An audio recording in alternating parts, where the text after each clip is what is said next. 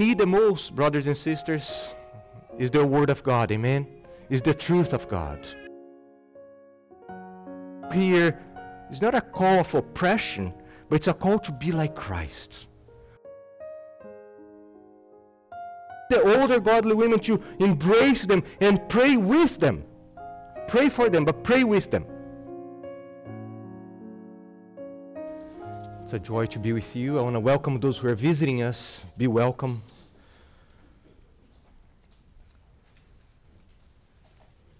I want to invite you, please open your Bibles to Titus. Titus chapter 2. Titus chapter 2. We have been walking through this book, this beautiful letter of the Apostle Paul to his co-worker Titus, who was left in the Greek island of Crete. And we are here in chapter 2. And for those who are able, would you please stand once again? Out of reverence for, as Jay said, when the word is spoken, God is there. He is revealed and manifested through His Word. So Titus chapter 2, let's read verses 1 through 10. Here's the word of the Lord. But as for you, teach what accords with sound doctrine. Older men are to be sober-minded, dignified, self-control, sound in faith, in love, and in steadfastness. Older women, likewise, are to be reverent in behavior, not slanderers or slaves to much wine.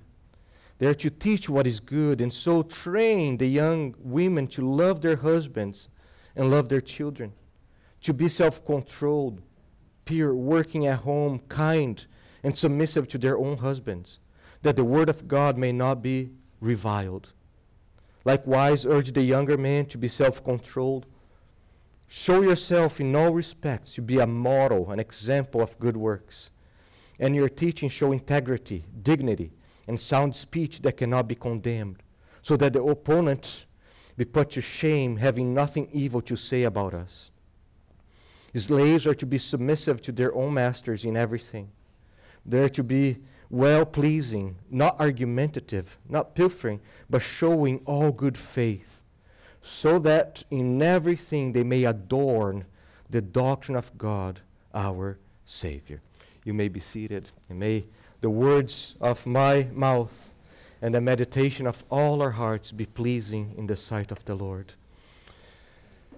Some Sundays ago, we saw in the first century, there was a new movement taking place in the Roman Empire, and especially among the wealthy women. And this movement was, quotes, to set the women free from the tyranny of the home, to liberate the wealthy Roman women from their oppressive duties at home.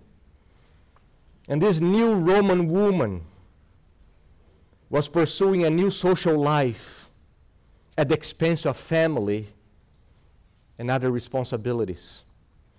We saw how Philip Toner, he said that this new kind of woman was shocking and scandalous even to the Roman culture. The emergence of this movement was so disturbing to the status quo that Caesar Augustus issued legislation against it. Associated with the new paradigm was behavior that gave it the look of an ancient sexual revolution, with wealthy women displaying themselves in permissive clothing and hairstyles and seeking the sexual freedoms normally reserved for men.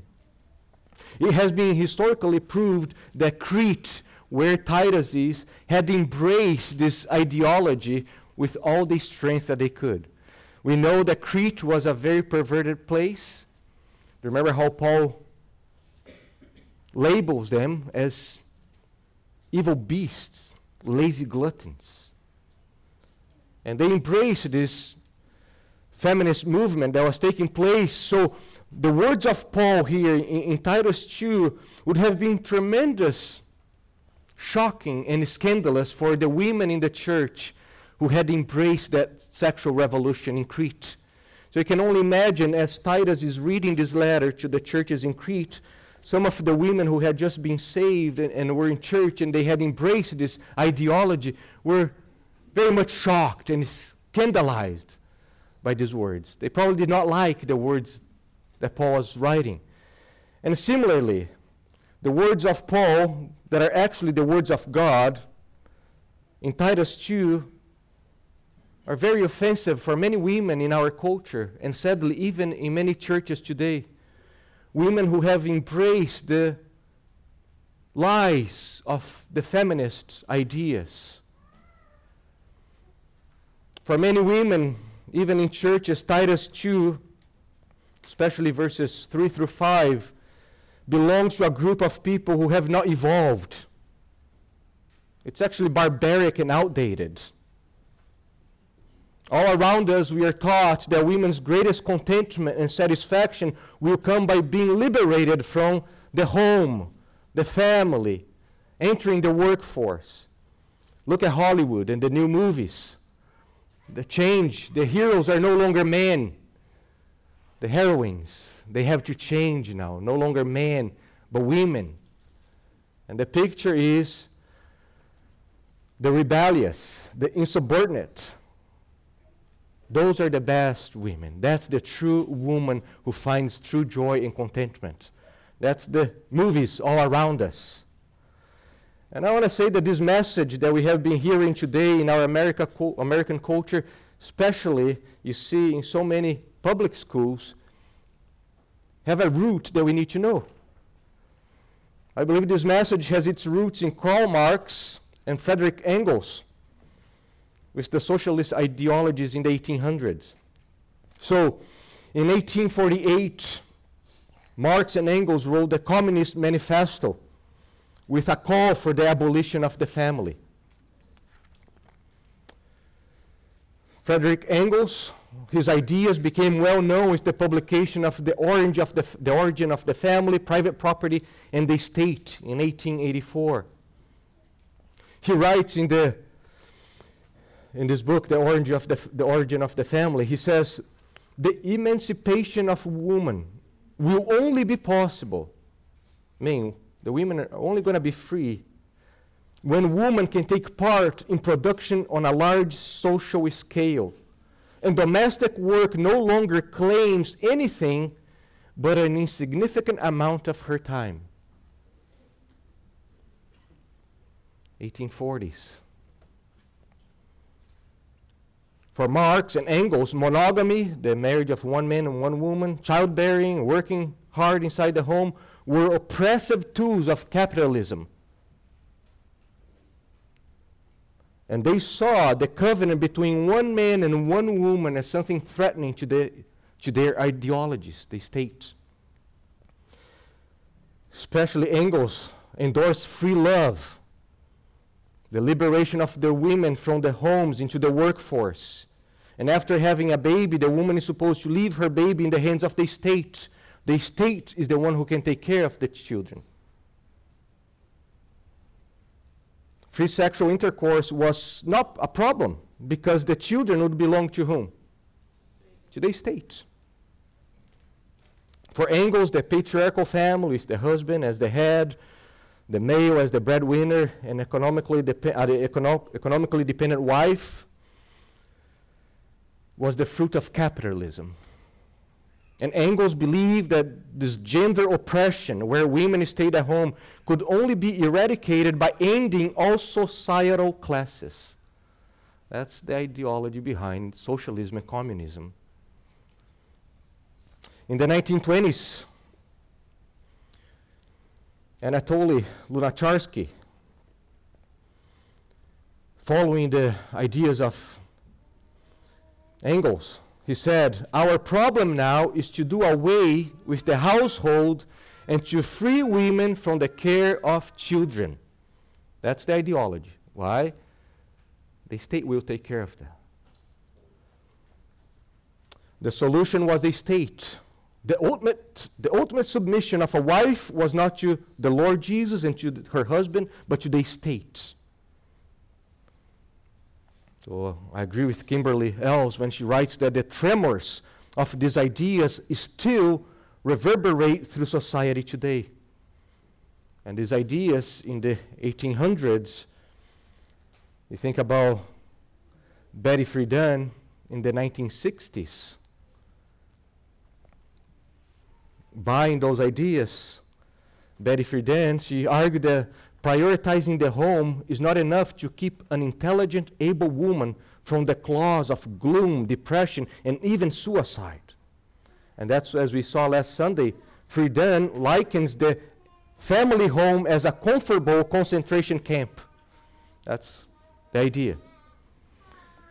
So all these lies, we can think about all these lies about the identity of the woman, what a woman is supposed to be, what God made a woman to be. All these lies, you can think, oh, that goes back to the 60s. Oh, that goes back to the 1800s. Oh, that goes back to the first century with the new Roman. No, you got to go back further in time. Goes back all the way to the Garden of Eden. Amen? That's when Eve bought the lie. You think about the Garden of Eden, Satan deceiving Eve into buy the lie of who should be outside God's will. Even Eve had been created by God to be Adam's helper. She was brought by God to Adam. Adam, as the head, named her. She had been made to live joyfully under Adam's headship. And yet, you think about what the Bible says, is that she took the fruit, she gave the fruit, she ate the fruit. We could talk about Adam's failure, of course, right? As the head, as the king, priest, prophet, he should have been the one who stepped in front of Eve and crushed the unclean serpent right there. And as a prophet, he should have spoken the word of God to her. And he takes the blame. In Romans chapter 5, he is the one to be blamed. But you also see how Eve bought into the lies of Satan. So what we need the most, brothers and sisters, is the word of God, amen? Is the truth of God. So, with that in mind, let's move on to Titus. And today we come to the last sermon dealing with the women here. And I know that some women are glad. Next Lord's Day we move to the men again. And I know that some of you will be frustrated because there's only one little sentence for the young men. But we are going to talk about that next Lord's Day. And as we're dealing with this hard passage, you see I talk about women working hard at home, submissive. I remember reading an article by King Cash Tate, very good, the Desiring God website. And sisters, I think that's a very good instruction that she has for you. Tate writes, when we encounter hot-button issues in biblical womanhood, we do so armed with our own experiences and opinions. These issues are central to our identity as women and stir convictions that are deeply entrenched. Almost instinctively, we rise to defend them. But in Christ, we have a higher call, to elevate the Lord and His Word above all. Humility bows down to the Word of God. And then she says, humility recognizes that the world and the God of this world cloud our views. Rather than defending our personal convictions, we are called to inspect them in the light of the truth. In humility, we pray to understand the truth, not to fit our sensibilities, but in the way that God intended when He revealed it. We ask the Lord to strip us of any convictions that are not of Him. And when we humble ourselves, we are not clothed in womanhood, but we are clothed in Christ. Amen? Let this be true for all of us, and especially for the women as we deal with these hard subjects. Remember, you need to be clothed not with womanhood, but with Christ, first of all. Amen? So, here we are, verses 4 and 5. We are looking at what a healthy, well-organized church looks like. Paul left Titus in Crete to organize the church. Part of organizing the church was to teach the different groups in the church how they're supposed to behave, to have an orderly, a beautiful church. So Paul here is painting the picture of what a beautiful godly woman looks like. An older godly woman and then a younger godly woman looks like. And we saw, let's move fast here, we saw that the first thing is that the younger godly women, they must be what? Learners. Right? The only way for the older women to come across and teach the younger ones is if the younger ones are open to be taught. Not only that, we saw that the younger women, they must be lovers. They need to be taught how to love their husbands and their children.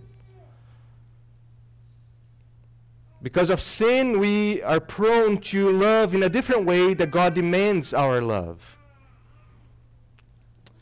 Also, we saw that the women must be lovely. Lovely. How they behave will be attractive, will be beautiful. And Paul emphasized self-control and purity. We saw that last Sunday. And then we stop where Paul tells that the younger women, they must be laborers. They must work hard. And Paul here puts these two words, to work in the home, painting the picture, the godly woman, the center of her affections, the center of her efforts, the center of her energy will be what? The home. Making her home a little embassy of heaven. The man that this woman is constantly thinking about is not her boss at work, but her husband. The people that she's constantly thinking about is not the co-workers at the workplace, but her children, her husband, the church family. So we saw that it's important to every woman never seek to find their identity either at a work, a career, or the family. As we just read, Christ. You must be clothed with Christ. Your identity must be in Christ. Amen? So continue here. Paul, that's where we stop. Paul says that the older women are supposed to come alongside the younger ones and train them to work hard at home. And then he says, and so train the young women to love their husbands and children, to be self-controlled, pure, working hard at home. And then he adds kind. And I believe what Paul is saying is that one of the ways that these godly women will show the beauty of the gospel is by working hard at home and being kind as they're working hard within the family.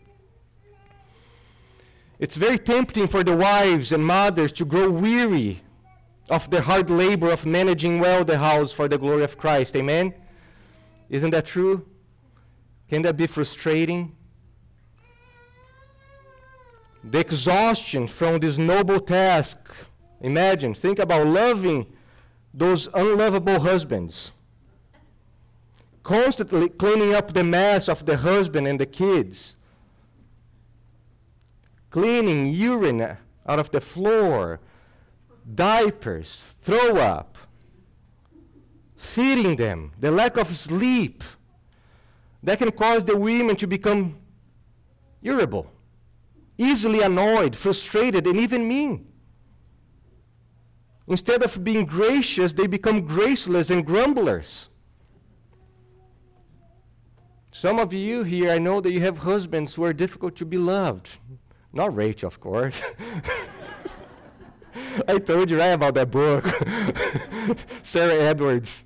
What is the name of the book? Married to a Difficult Man. Rachel was reading that book. Somebody came home and saw that book. He looked at me like, I was like, no, she's reading to help other ladies who have difficult men at home. But you have husbands who are very difficult to be loved, blockheads. Think about children who often manifest their depravity as little vipers in diapers. Not much appreciation or gratitude is given to the hard work of a mom at home. The temptation is to let anger, frustration, discontentment grow And suddenly you are thinking, at least at the workplace they recognize me. I get a raise. There is the praise of man. And the temptation is to start getting bitter and angry with the hard work that God has given you there. So the need is gigantic for the older godly women to come alongside the younger ones and pray with them and for them. I honestly get tired of, I'll be praying for you, and you never prayed. Just pray right there. They need women to grab their hands and pray right there with them. They need the older godly women to embrace them and pray with them. Pray for them, but pray with them. Very much needed. And how beautiful and gospel attractive is when the wives and mothers grow in kindness and compassion in the midst of the strenuous and heavy labor of working hard at home. How needed the older godly women are in these younger women's lives. And think about lack of kindness on the part of the wives, mothers. Will lead the home to an atmosphere of anger, bitterness. Martha Peace writes, her family fears her. Her family fears what kind of mood she will be in. And you don't want that. And you don't need that. Because you have Christ. Christ has come to you. The grace of God has appeared to you. The Holy Spirit is ready to empower you to be kind, virtuous. So run to Christ. Run to the Lord Jesus Christ. And He will help you to be kind. Amen? There is no need to grow in bitterness. And honestly, people can smell the aroma of kindness in your home. They can either feel and smell the aroma of bitterness, anger, or the aroma of kindness. And let's move on. So that was kindness. They're to work hard with kindness. And now they're supposed to work hard with all submission to their own husbands. And I think here the call is to reflect Jesus Christ. Think about the Lord Jesus, how He worked hard. He worked very hard with all kindness. And yet, always as a man incarnate, always in submission to the will of the Father. So the call here is not a call of oppression, but it's a call to be like Christ, working hard with kindness under the submission of someone who is in authority over you. I know that submission can be a very threatening, alarming word, as people say nowadays, triggering. The word submission can bring some painful memories of abuse of authority. And yet the Bible is very clear that submission is a vital part of our lives. You cannot live without being submitted to someone. It's part of life, how God has structured things. And according to Ephesians 5:18, submission is not a sign of weakness, but a demonstration of a Spirit-filled life. When you're filled with the Spirit, you will embrace biblical submission. And I know that sinful man abuses all God-given areas of authority. Right? Sinful men will abuse the authority that God has given them. Men and women abuse their authority as fathers and mothers. Men abuse their authority as fathers, pastors, kings, governors. Women abuse their authority as mothers. Nevertheless, we still must embrace these God-given structures of authority. We cannot just reject them because of bad experience that we had in life. Sinful people will abuse their God-given positions of authority. But by no means we can let personal experience reject the institutions that God has established. So some of you here have been abused by a husband, by a father. You heard the word submission thrown at you. And my heart goes out to you May the Lord work in you. And may the Lord place his hand upon those who abuse their authority over you. But you cannot, just because you had a bad experience with a father, a bad experience with a husband, to now say that God never gave authority to fathers and husbands to be the head of the home. You cannot do that. And suddenly embrace egalitarian movements, where we are all equal here in authority. God never did that. The same with church. Leaders can abuse their authority. And it's not because you are abusing a church that suddenly you go and you reject all church. I don't need church. That's not God's institution. No. And the same with marriage, the same with the family. Amen? Think about presidents and governors. How many of them abuse their authority? And you're still living here. You have not moved to a communist place. You're still under.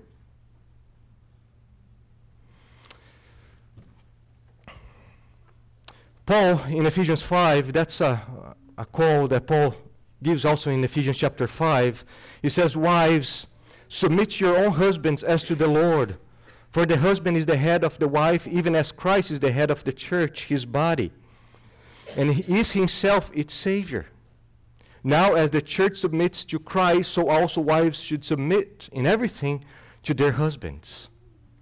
Brothers and sisters, you see, you have Ephesians 5, you have Colossians chapter 3, and you see that this is not a cultural request that stops in the first century. No. Going back to creation, we see that this is a biblical standard. This is a biblical pattern for all marriages, in all ages, in all cultures. Amen? So if you move to a place, maybe in Africa, where the women are the one in those villages, the head of the family, are you going to suppose just to accept that? No, the gospel is to transform that village. And they're supposed to understand that the women are not the head of the family. The men, according to God's standards. Amen? So that's very important to remember that that's applicable, that's mandatory in all cultures, in all marriages. And you see also, that's not husbands, submit your husbands. Wives, submit your wives. It's one man and one woman. And we need to be clear nowadays, because it's so mess up the mind of people that they think that it's biblical. No, one man, one woman. The man, the husband. The woman, the wife. It's clear roles here. And Paul tells that the wives are to submit. You have the word submit. Hupotasso carries the idea of recognizing structures of authority and coming under the authority. This Greek word was originally a military term, to rank under, to place under the command of. And to submit means that you recognize one's place under someone else's authority, and that all under the hierarchy of God's structures. And yes, the word was used first of all in a military context, but it's tempting for some men to sit there and like, yes, I'm the Marine general at home. No. And it was originally used in a military context, but you see throughout the Bible, this word is most often used in relation to a covenantal relationship, a relationship in family, a relationship in a household. Is used for Jesus as the incarnate Son to the Father. And the heart of submission is order. Think about that. Why did God structure society in a way that we need to have submission? For order's sake. There must be order. There is a division of labor in order for order to be held. So the calls for the wives to submit is a call to acknowledge the God-given role assigned to the husband and to herself, and respect the God-given assigned roles for the husband. Submission on the part of a godly wife is a voluntary act out of love and reverence for the Lord Jesus Christ. Amen? The godly wife longs to obey the Lord by imitating the church, the bride, by submitting, being submissive. That's very contrary to what we see nowadays. Look at what Paul says. That's amazing. He says in Ephesians 5:24 that the wives are to submit, how? In everything to their own husbands. All areas of a wife's life is to be in submission to her husband's headship. And I know that some of you are bothered right now by what I'm saying, but that's what the Bible says. The husband, Paul is saying here, he's the head of the family. And the wife, as part, she cannot have a part of her that is out of submission to the head. Otherwise, what we have is convulsion. Right? What is convulsion? It's when your body starts moving in a way that's not connected to the head. So sometimes you see people who have convulsion with the arm. And it's not that he wants, it's this disconnection of the movement to the head. And there can be no such thing in the church or in the family. So sometimes you hear, I'll submit to all areas but to the financial aspect of my husband. You're supposed to submit to all. But we know that every human authority and submission are limited. Amen? Every human authority is limited. Every call to submit to human authorities is limited. Is limited by God's authority. So here's how we can say what submission is not. What biblical submission is not. And I think that will help clarify here. Biblical submission of a wife is not a call for blind obedience. No wife is called to be blind in obedience to the husband. It does not make the husband the boss and the wife the servant. Biblical submission has nothing to do with the husband as being the boss, the Lord, and the wife the servant. No. Jesus is the Savior. The husband is not the Savior. Paul never says that the husband is the Savior of the wife. Jesus is. It does not lead, biblical submission does not lead the wife's loss of her identity, how God made her. There should not be. Sometimes you see an unbiblical submission in such a way that the woman loses her character, who she is. It does not mean that the wife loses her voice and decisions are made unilaterally. No, that's not what the Bible says. And it does not set the wife up for emotional, verbal, or physical abuse. That's not what biblical submission implies. Submission in the Bible never speaks of inferiority of worth and value. Think about the Christian church. We all are called a kingdom of priests, a royal priesthood. And yet, within the church, even though we are all priests, God has placed leaders over the church. That doesn't mean that the pastors, elders, are better than the other members. It's positions of authority to have order. The same in the family. Equality of value does not deny or erase the different complementary roles and positions of authority that God has established. That's very important. That's where you get mixed up complementarian and egalitarian. And we need to get that right. So what are the limits of submission to a husband?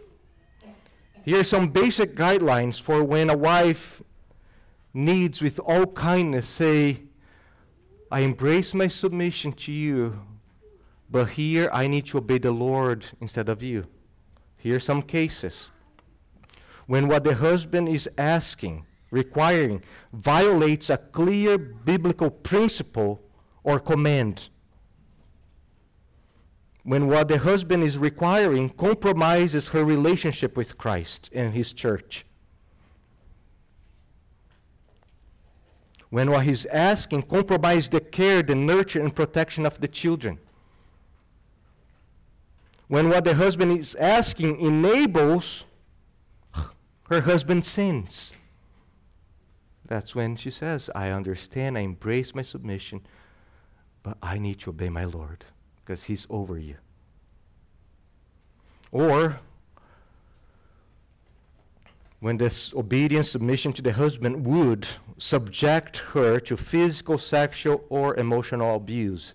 And of course, you've got to be very careful with emotional abuse because nowadays everything is emotional abuse, but you need to be very careful with that. So no human authority is absolute. The government has no absolute authority. Fathers don't have absolute authority. Pastors don't have absolute authority as you think about the different jurisdiction of family, state, and church. Christ Jesus is the only one who has absolute authority, demanding always our obedience and submission. It's interesting that Paul doesn't say that the wives must obey their husbands. That's interesting. Children are supposed to obey their parents because submission is a matter of the heart. Submission is, first of all, a matter of the heart. And certainly, obedience manifests submission. But you cannot equate obedience and submission. It's interesting how Paul tells the children to obey. Why? Because sometimes the children will obey even without submission. Sometimes they need to obey even if their hearts are unwilling to glorify God and submit to the parents' request. Amen? Isn't that true? But he doesn't say that to the wives. He calls for submission, a matter of the heart. If a husband is asking or requiring something that God clearly prohibits, or if the husband is prohibiting something that God ordains, the wife has no obligation to submit to him. In grace, in love, in tender compassion, we have examples throughout the Bible. For example, Daniel, we have Peter and John who, with much kindness, refused to submit to certain types of authority in order to obey the Lord. And then, when you do that, you got to be willing to accept the consequences, right? When you choose to obey the Lord over someone else, there are consequences. Here are just some examples from pastoral life dealing with this subject. I remember once dealing with a situation where the husband would not allow the wife to be part of a church. So this woman, who I knew, comes to us and says, my husband does not want me to be part of a church. I have seen men saying that she should submit and obey and win her husband by doing that. I have to disagree because there is a clear commandment in the scriptures where you cannot be a Christian apart from a local church. Meaning, you cannot fulfill your Christian life without being involved with God's people. So she will be disobeying her Lord and Master by obeying her husband. And that's where I said, with kindness, love, that's how you're going to show that the gospel is precious, by obeying the Lord Jesus in this area. Remember another couple that the wife did not want to have children because she wanted to keep her career. She wanted to keep all the many years studying and getting the career and everything is going well. And the husband wanting her to start having kids. And how do you deal with that as a Christian, as you're counseling them? With much grace, with much wisdom, looking at the scriptures, I had to tell her that the clear evidence through the scriptures, what I could tell that the Lord was calling her to do by His revelation was to be a mother. I said, I cannot find in the scriptures any passage where the Lord is saying that you are supposed to be a dentist and continue your career there. But I see God calling you. You're healthy. You're able to bear children. And the only reason you're refusing to is in order to pursue your career. I believe she had to submit to her husband because that was matching the revealed will of God. She didn't. And the marriage did not go well.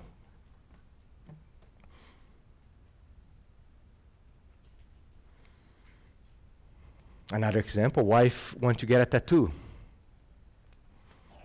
I always want to have a tattoo. It's just a small tattoo, just nobody will see it. And the husband said, I don't want you to get a tattoo. But I want to get a tattoo. We look at the scriptures. I said, I cannot see any passage saying that you shall have a tattoo.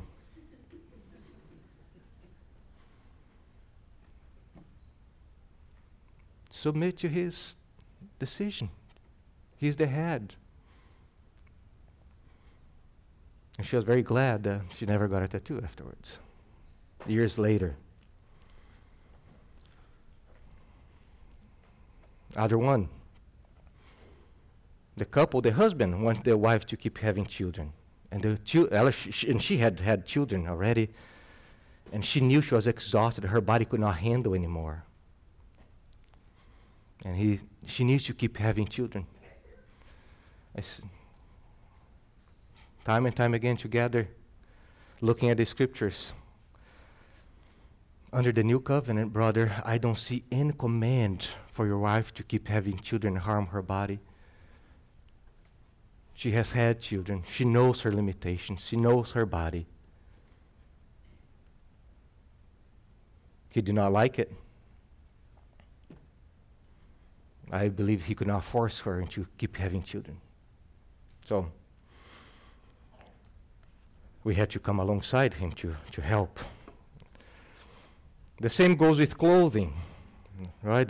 Sometimes a godly husband will see something that you believe to be modest, and in his mind it's not modest. And what do? Are you going to pick up a battle with that? Are you going to pick up a fight? I think it's modest. You submit. And that's why it's so good to have other godly older women in the church for you to talk about. And I'm pretty sure that the godly older women who have been through so many battles will say, daughter, forget about that.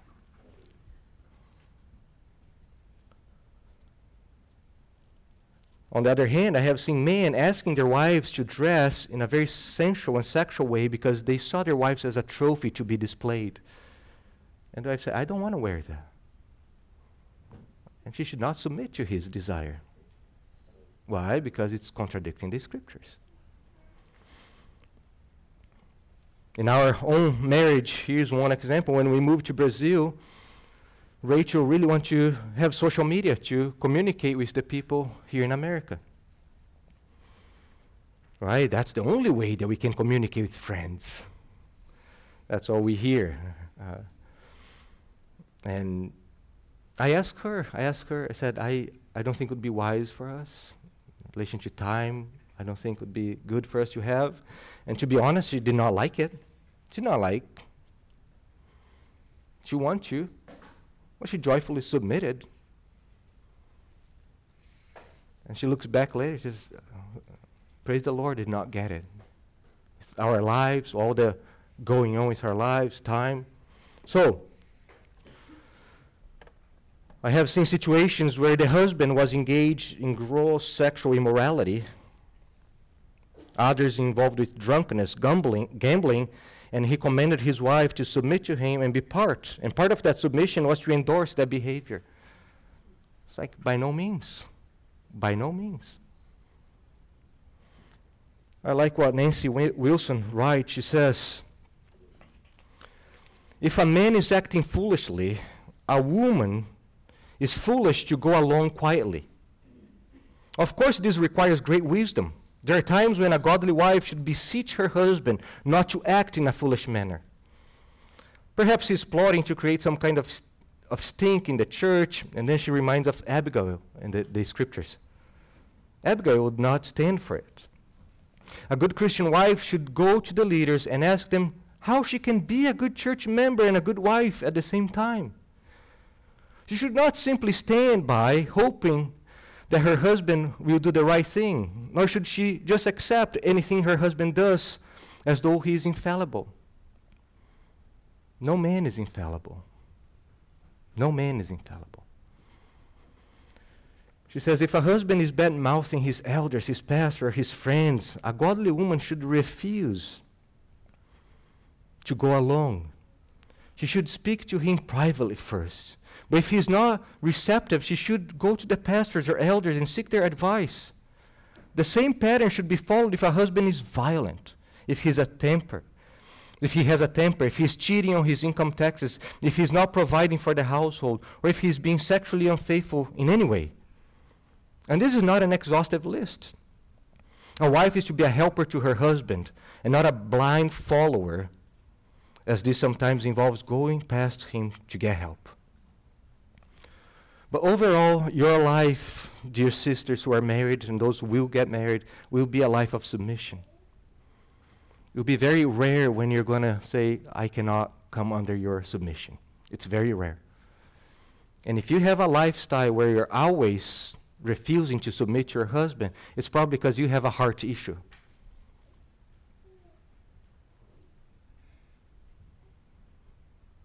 Because think about how often your husband is going to be asking you to disobey the Lord. It's not often. So if you're constantly living a life of lack of submission and you're always giving excuse, it's because of a heart issue that you have. And notice also that Paul calls for, he says, I think that's important, he says, to be submissive. He used the passive form of the verb, to be submissive, implying that the wife is the one submitting herself to her husband. Why is it important? Because the Bible never says that the husband is to bring their wives into submission. Ooga, ooga, cavemen. You don't see that in the Bible. The Bible never says, husbands, make sure that you subject your wives to your authority. It's always the wives, submit your husbands. The primary responsibility falls on the wives to submit themselves. Willing submission is a far cry from slavery, especially when a wife offers it to a godly husband. It's important to know that Paul sees submission not as something that a husband demands from his wife because he's stronger. No, but a posture that women take for themselves out of the humble strength that Jesus gives them. And I love, they say, Doriani and Phillips, they say, contrary to the scoffing of today's culture, feminine submission is not an oppressive imposition by overbearing men, but the design of God from the dawn of creation. This does not mean that a Christian woman treats her husband as the deity, as a god, that she knows he's not. It means that she places herself under her husband's authority as an act of worship and devotion to Jesus, who together with his Father created men and women and also designed human society. So husbands, you're never called to bring your wives into submission. By verbal abuse, by physical abuse, never. We are never called to make our wives submit to us. Never. Now, on the other hand, the wives cannot be waiting for their husband to conform to their standards. I have seen wives saying, oh, when my husband starts living like that, then I'll submit to him. No, you're married. You married the fool. That's why you need to be careful who you marry with. So you see, I have seen multiple, I'm not submitting to my husband until he starts doing these things and living like that. That's not the biblical pattern. That's not the biblical pattern.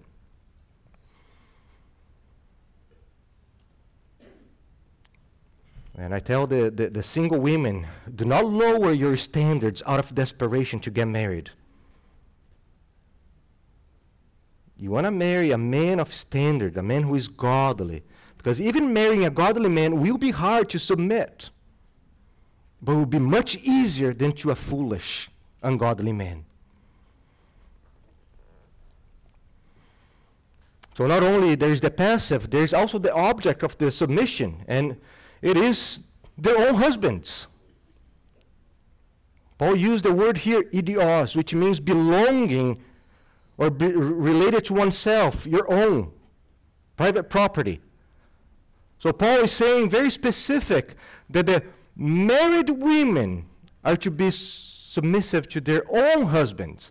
Why is it important? Because I have seen some mess up men who think that every woman should submit to him just because he's a man. That's ridiculous.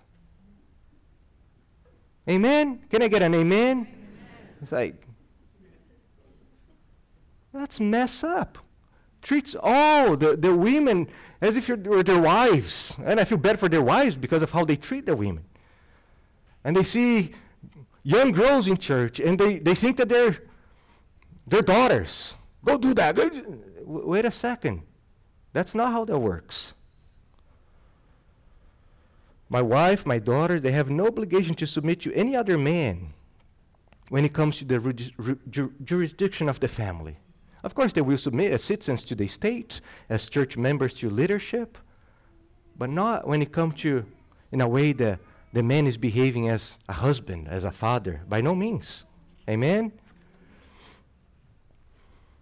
Especially in societies where they would get married very young. Think about, they're very young, they're getting married, then they're moving with their husband, and the husband is living with the family in so many parts of the world, and suddenly the father-in-law thinks he is the head of the young girl, telling her what to do. And it's like, no, that's not how that works. So, look at the final part of verse 5, and Paul here explains why the young women are supposed to live like that. Okay, it says, that the word of God may not what? Be blasphemed or reviled. It's amazing. It's amazing that the purpose, the reason why the Lord is commanding the women to live like that is not, you'd expect, so that your family will be happy, so that all your desires will be fulfilled, so that you will be the happiest woman in the world. No.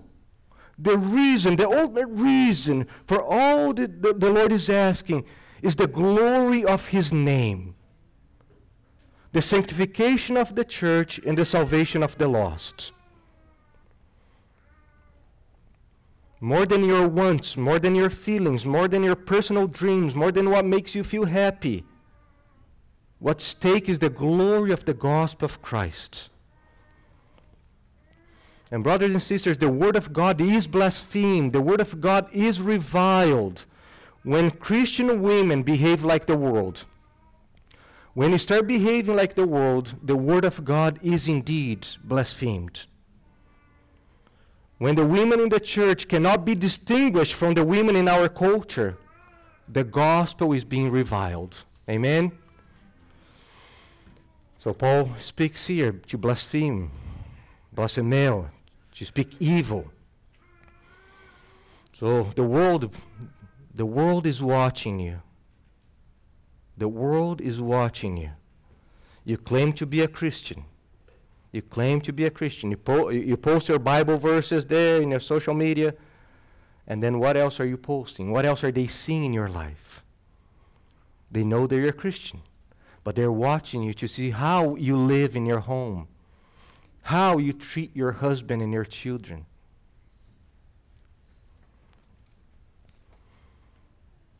So what takes place inside the home does not remain there. How a woman behaves in the home will either bring glory to God or dishonor to His name. What a beautiful motivation, right? What a beautiful motivation to live a godly life. The glory of God, to not blaspheme the Word of God. The Word of God represents God Himself, the gospel. So, brothers and sisters, as we come towards the end of this wonderful section here dealing with the women in the church, I just want to remind you that this type of relationship between the older and the younger women in the church cannot take place through social media, blogs, and books. What Paul is calling here is the life in the church, where you're walking together, where you see each other, you can touch each other, where you can hug each other and talk to each other. So that's key. And the ultimate purpose of all these commands here is the glory of God. The glory of God. Not what makes you happy, what you want, but how God will be magnified. And let me tell you, the grace of God, the grace of the Lord Jesus is ready to cover you. And some of you here, you are an example. You are a living demonstration of the power of the gospel, because you once were in the feminist movement. You once were holding to those ideologies. You were once holding to those satanic lies about women. And the gospel came and transformed you and changed you. And suddenly you are loving your husband, you're loving your kids, you're working hard for the glory of God, you're submitting even to that blockhead guy in your home. And that's the power of the gospel. And for those of you who have been living outside God's will, run to Him. Run to Christ. His arms are wide open to receive you. Brothers and sisters, especially you sisters, you come through a passage like that, and it can be so hard to swallow, hard to digest. No. And yet, it's so beautiful. Do you know what we were singing before the preaching? Do you remember what hymn we were singing? Show us Christ. Show us Christ. And you come to a text like that, and you cannot but see Christ, who was perfect in glory, equal in deity, and yet He humbled Himself, becoming a man and coming under submission. Submission to the Father's will, even submission to the state who crucified Him. And then who are we to think that we are better than Christ in refusing this glorious aspect of a life in Him? So, look to Jesus. Amen. Father, we thank You so much for Your grace and Your kindness upon us. Lord, we pray that Your word would bear fruit in our lives. As we behold a text like Titus 2 that's so foreign, so alien in this culture, in this society that we live, we pray that Your word would take deep roots in our hearts and change us. In all this that You are asking the sisters in Christ is a simple request to be more like Christ. Laying aside the glory, laying aside the priorities to serve others. Help them, Lord. I pray for these sisters, these loving sisters in Christ, that they would see these commands as the yoke of Christ. That is beautiful. It's not a heavy burden, but gives joy. Because as they obey that, they're becoming more and more like their Savior.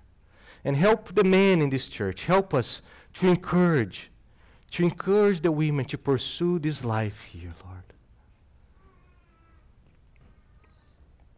Because our ultimate goal and desire is that Your name will be glorified. The last thing that we want is to blaspheme Your name. Kill us, destroy us before we blaspheme Your name, Lord. We want to bring glory to You. So please help us. In Christ's name, amen.